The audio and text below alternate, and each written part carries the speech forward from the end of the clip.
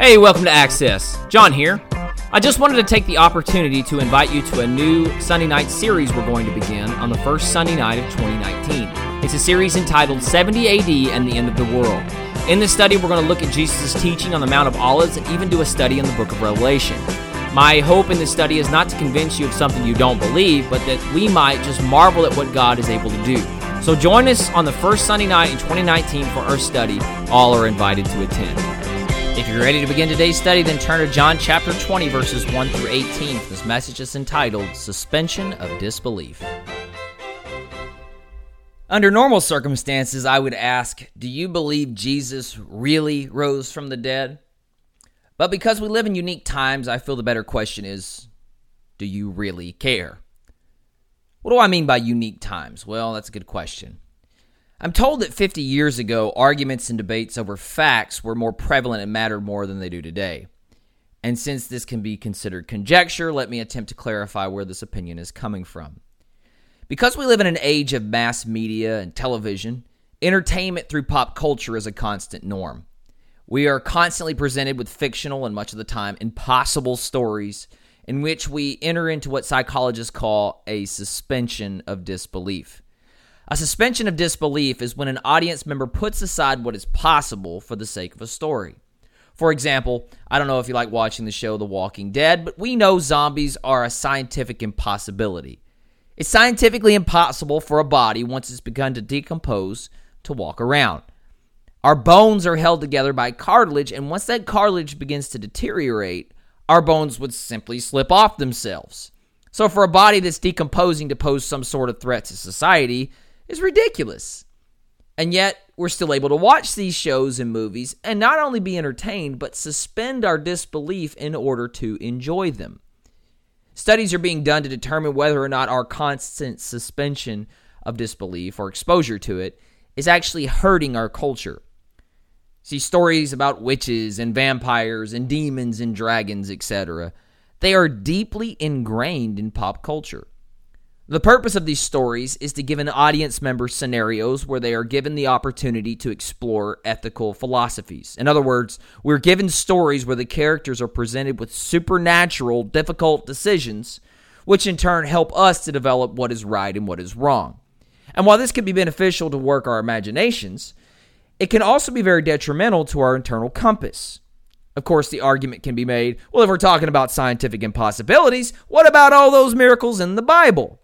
To which there is an easy explanation for justifying the accuracy of Scripture. Since God created the world and thereby the rules of physics, he's able to change them whenever he wants. So to answer the question, what about all those scientifically impossible miracles in the Bible? The answer is, well, God did it, not us. God can do that. We can't. As a result of living in a society that is obsessed with pop culture, however, we constantly enter into a suspension of disbelief. And when we do this, we more closely align with Pontius Pilate and his question in John chapter 18, verse 38, when he asks, what is truth? One of the greatest fabrications of our time is the idea of personal truth. You see, our culture promotes the idea that it doesn't have to be true just as long as it's true for you. So to be presented with teachings like Jesus raising from the dead, we spend less time on questions like, well, is there any evidence to support this belief? And we spend more time on questions like, do I like this information? Modern belief is centered not around, does natural law allow a resurrection to be possible, but questions like, do I care? Do I find this helpful? Does this benefit me in my life? Which is why our culture has developed a response to the gospel which sounds like this. If it helps you, that's great. Just don't impose your beliefs on me. You see, in order for people to respond to the gospel like this, they must be absorbed in a culture which promotes the idea that the only truth that matters is the truth that you find helpful. In our culture, truth is centered around how something makes us feel. So instead of using Scripture to develop a moral compass, people have been given enormous freedom to construct their own opinions about life and make their own moral decisions. So in short, our culture doesn't spend much time considering truth, but on considering their version of the truth. Which we could attempt to dismiss this principle and blame the millennial generation, which, by the way, I belong to, but Scripture doesn't give us that option. See, the reason being is because we are called to minister to the communities in which we live. So we would do well not to dismiss these attitudes and isolate ourselves from the world in order to preserve our version of the truth, but to become familiar with what the culture believes and supports. We have to learn how to present the gospel to a constantly changing culture. The message doesn't change, but how we deliver it does. And the ultimate premise we must use to reach our culture is by establishing what real truth is. See, there's no such thing as your truth. There is simply the truth and your opinion. And we get into trouble when we allow the line between the two to dissolve and we come up with your truth. But look at the reality that each of us will die one day. While we can have opinions about this reality, death doesn't really care how you feel about it.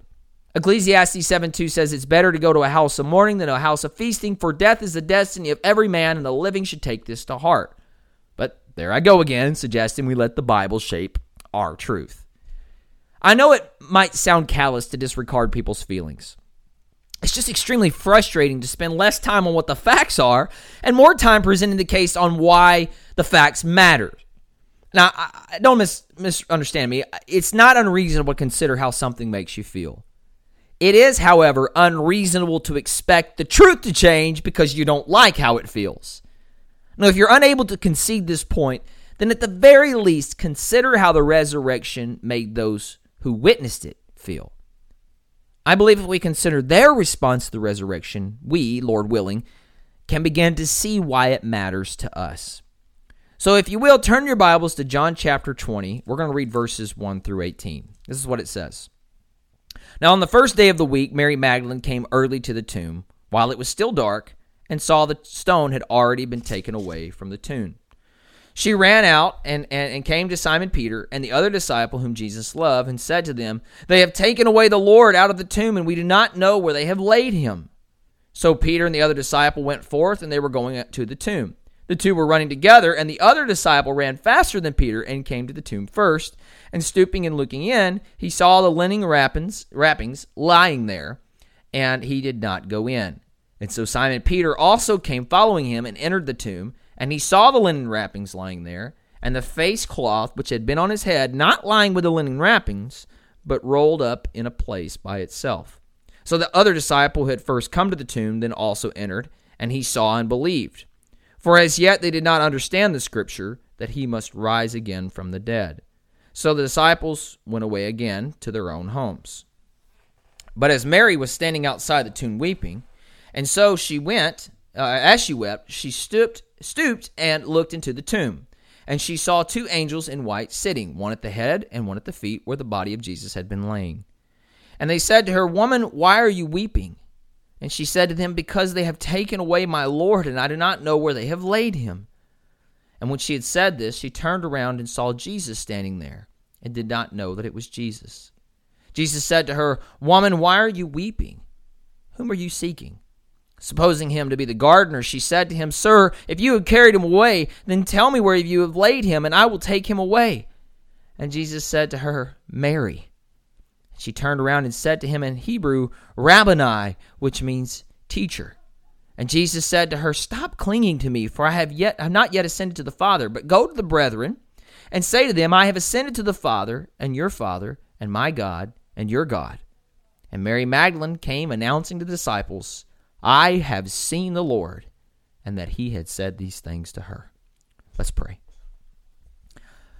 Father, as we've read your word, I pray that you would reveal to us the truth, that you would open our eyes so that we might see you as the resurrected Lord, and that, Father, in turn, through that revelation that you have revealed yourself to us, that we might see why this is so incredibly important, especially in the culture in which we live.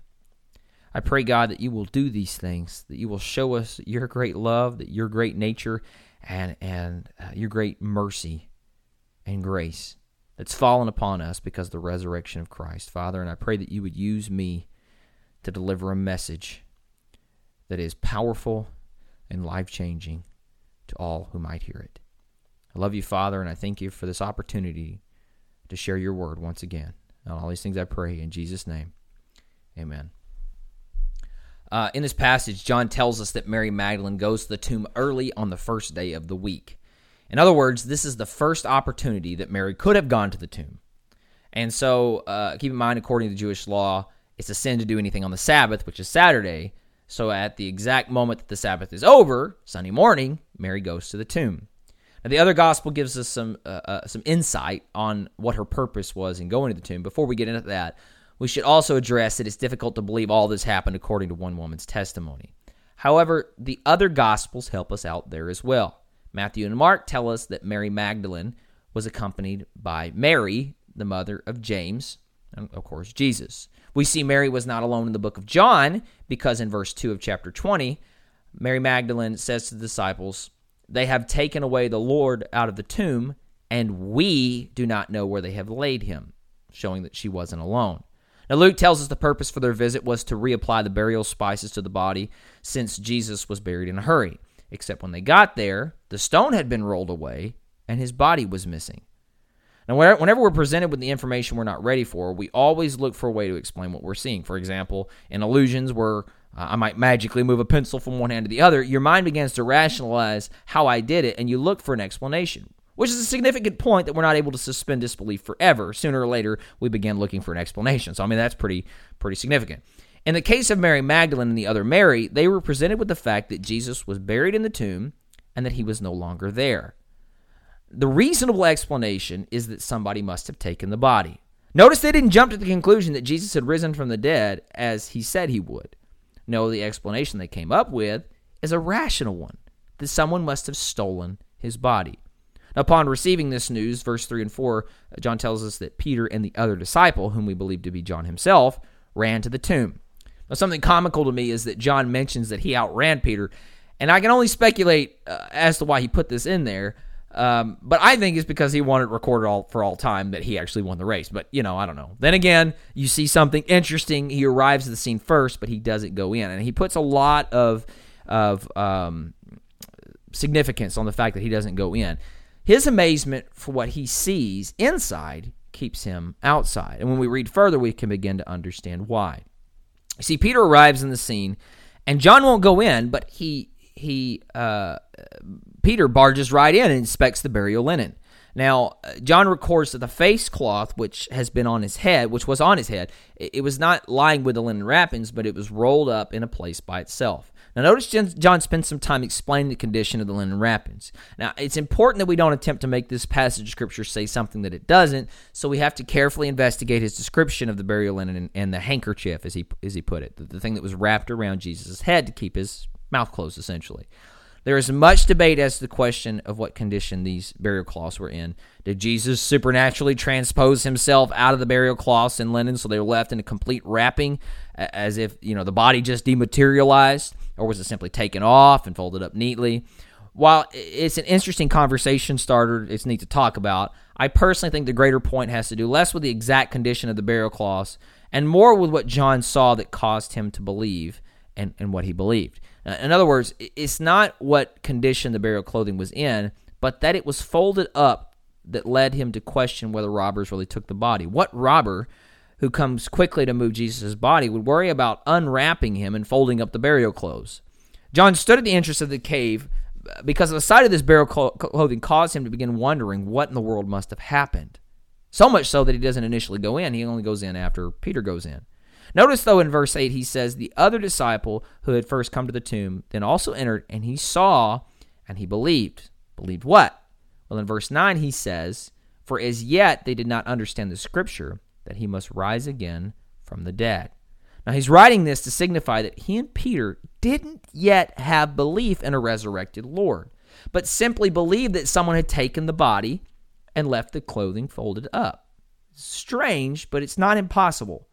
This is important when we consider not only how the historians paint the disciples as eager to spread a lie, but also to place importance on how much they must have felt at this moment. John tells us they didn't go into all the world and preach the resurrection of Christ. No, they went to their own homes. This shows us they were extremely discouraged at this point, that not only was their Lord and Master crucified, but they didn't even know where his body was. This is extremely important to grasp because how they felt was important. Jesus told them in John 16:20, "Truly, truly, I say to you, you will weep and lament, but the world will rejoice. You will grieve, but your grief will turn into joy." It's vitally important that we see them in their misery and not jump to the conclusion that they immediately believed that there was a resurrection at the first availability, because they approached this situation as we would have. They were skeptical. We would be deeply disheartened if we were in their situation. Seeing this correctly enables us to understand that the transformation of their grief turning to joy when they saw, not the burial clothes, but the resurrection of the Lord himself. It enables us to understand and to sympathize and empathize with them. Consider this: if they believed Jesus was alive at this point, why was Mary still outside the tomb weeping? Listen, she was weeping because Peter and John left discouraged and disheartened. I know, and maybe I just stand in stark contrast with a lot of preachers that say, they believed in the resurrection. But I just find that hard to believe because they went home. They didn't go to Jerusalem and preach, he's alive, as they later did. I mean, I think what's going on here is that they were feeling sinned against. I mean, in a cruel way, that someone would come and take the body of Christ while they were confined to their homes during the Sabbath. A Gentile could have easily done this. But see, the story gets even better. John tells us that while Mary was standing outside the tomb weeping, she looks in and she sees two angels in white sitting, one at the head and one at the foot, where the body of Jesus had been laying. Now, because of their response, I'm led to the conclusion that she was unaware that these were angels. And she put that truth together later on. Because they ask her, "Woman, why are you weeping?" And she doesn't respond, "Oh, an angel. Tell me where they taken Jesus." She says, "Because I'm weeping because they've taken away my Lord, and I don't know where they've laid him." You see, we see one of the most amazing miracles in the Bible. And I'm just going to throw it out there. Not only is Mary confronted with a resurrected Lord, she's unable to recognize him at first. Great links have been made to explain why she didn't recognize him. Some say it was because he was standing behind her the whole time and she never turned around to see who it was until he called her by name, which is not actually what John says. He says that she turned around and said to him, thinking he was the gardener, "Have you taken him away? Because I'd really like him back." We get to see one of the most amazing miracles in the Bible. And of course, the resurrection is the greatest miracle, but here is a pretty great one. Keep this in mind. Not only is she confronted with Jesus, she's unable to recognize him at first. Like I said, some say this is because she, standing there, he was standing there behind her, she never turned around. Others say it's because her eyes were full of tears, which blurred her vision.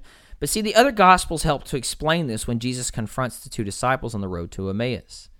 The Scripture tells us that he meets them while they're solemn and they're downtrodden, and they were unable to recognize him as Jesus, but they saw him as a stranger. And as they walked along the road for a long time, he explains to them the Old Testament prophecies and the reality of the resurrection. And they're so struck by this conversation that they invite him into their home. He was going to go further. They said, "No, please come in and eat with us." And as he's eating with them, Scripture tells us that he reveals himself to them. He was in their presence the whole time, but they didn't recognize him until he revealed himself to them by opening their eyes. Now, there are great implications in this passage regarding how to recognize the truth that Jesus was raised from the dead. You see, the reality of the resurrection has always been right in front of us. Yet, because we are lost in a culture that is in a suspended disbelief, we might even believe that the resurrection is true, but we don't care because we don't see how it's relevant to us. Listen, I personally grew up in a pastor's home where at the very least I spent 18 Easter Sunday mornings hearing about how Jesus had risen from the grave. I mean, that's the very least. We talk about it all the time. But until God opened my eyes to the power of the resurrection, I was unable to tell you how it mattered to me. Sure, Jesus is raised from the dead, but I don't see how it's relevant to my life. So that God opened my eyes and showed me how the resurrection matters. Not just in general, but in how it matters to me. Jesus died, he was buried, and he was resurrected. And through that resurrection, if I have faith in him, I will be raised. Death no longer has dominion over me, but I will live forever, for I have inherited eternal life. Why does the resurrection matter, we might wonder?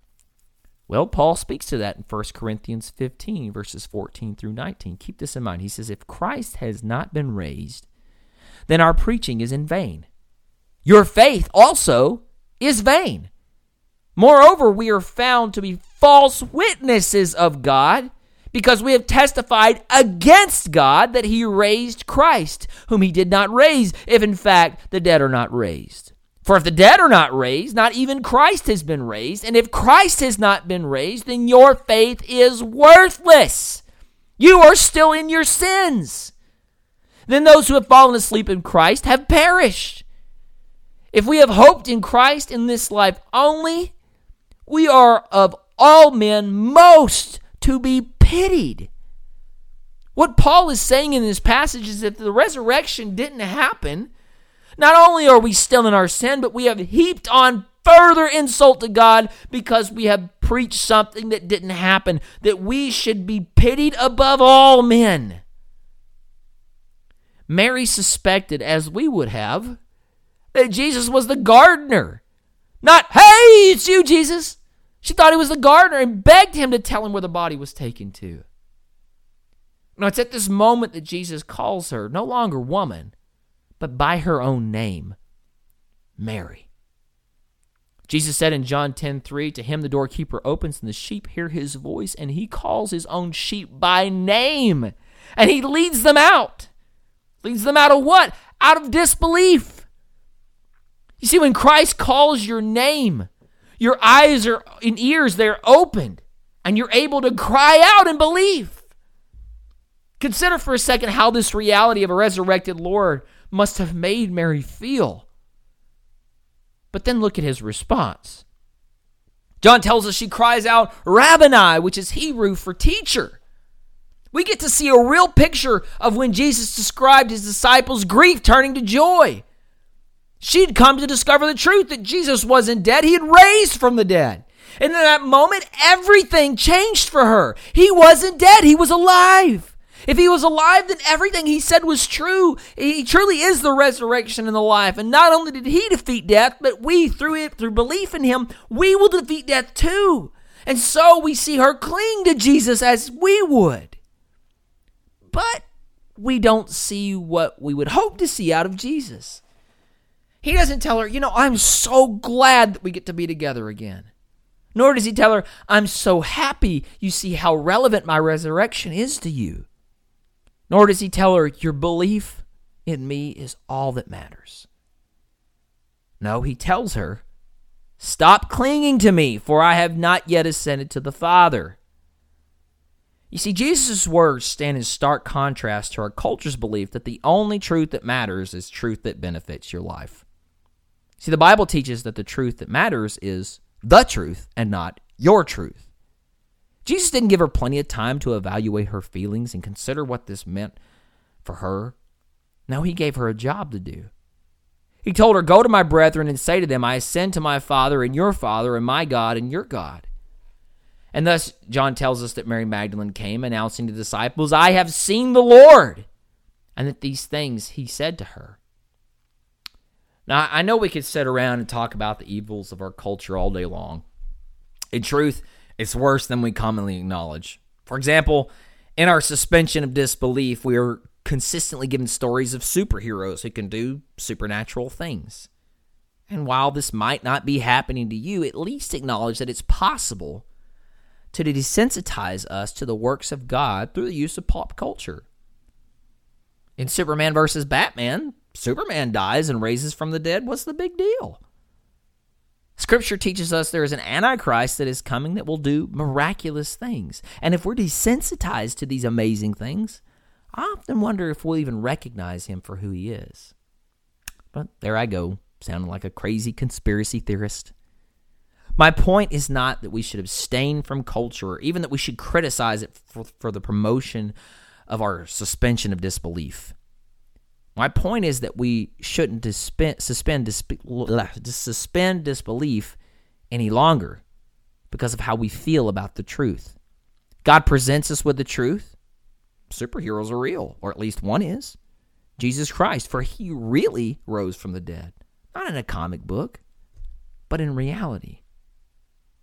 You see, feelings aren't unimportant. Our feelings do matter. Which is why we're able to recognize the supernatural transformation of the disciples when they moved from grief to joy. But regardless of how we feel about the truth, or whether or not we like it, the truth is still truth. And truth doesn't slow down to consider our feelings, nor does it give us the freedom to decide what is true for us. We can have our opinions about Scripture, but in the end, our opinions don't matter. Scripture teaches us that not only is death a reality, but that we will one day stand before God. Hebrews 9:27 says it is appointed unto man once to die, but after this, the judgment. You see, God isn't going to judge us by our version of the truth, but the actual truth. What's the truth? Good question, Pilate. Jesus said in John 14:6, I am the truth, the way, and the life. No man comes to the Father but through me. And so for everyone who has eyes to see and ears to hear, this is the message. Don't spend so much time forming your opinions about Scripture. Instead, recognize that Scripture presents the truth. Not only has Jesus raised from the dead, he's given us a job to do. We are to proclaim to the whole world that Jesus is alive. 1 Corinthians 15:21 and 22 tells us why this is important. For since by a man came death, so by a man also came the resurrection of the dead. For as in Adam all die, so also in Christ we will all be made alive. And so I'd like to close by simply saying this. Don't suspend belief for the sake of a story. Instead, surrender to belief for the sake of your soul. Hey, thanks again for listening. We pray that God blessed you through this message and has given you a clear direction for your life. Please remember to download our church app by searching FBC Runge in Google Play or iTunes, and remember to subscribe to our podcast so that you never miss another message. If you have any questions about today's message, you can contact us via Facebook or Twitter or use our website. Until then, we hope that you share in our vision to help people take root, grow, and bear fruit. And if so, then let's get out there and get to work.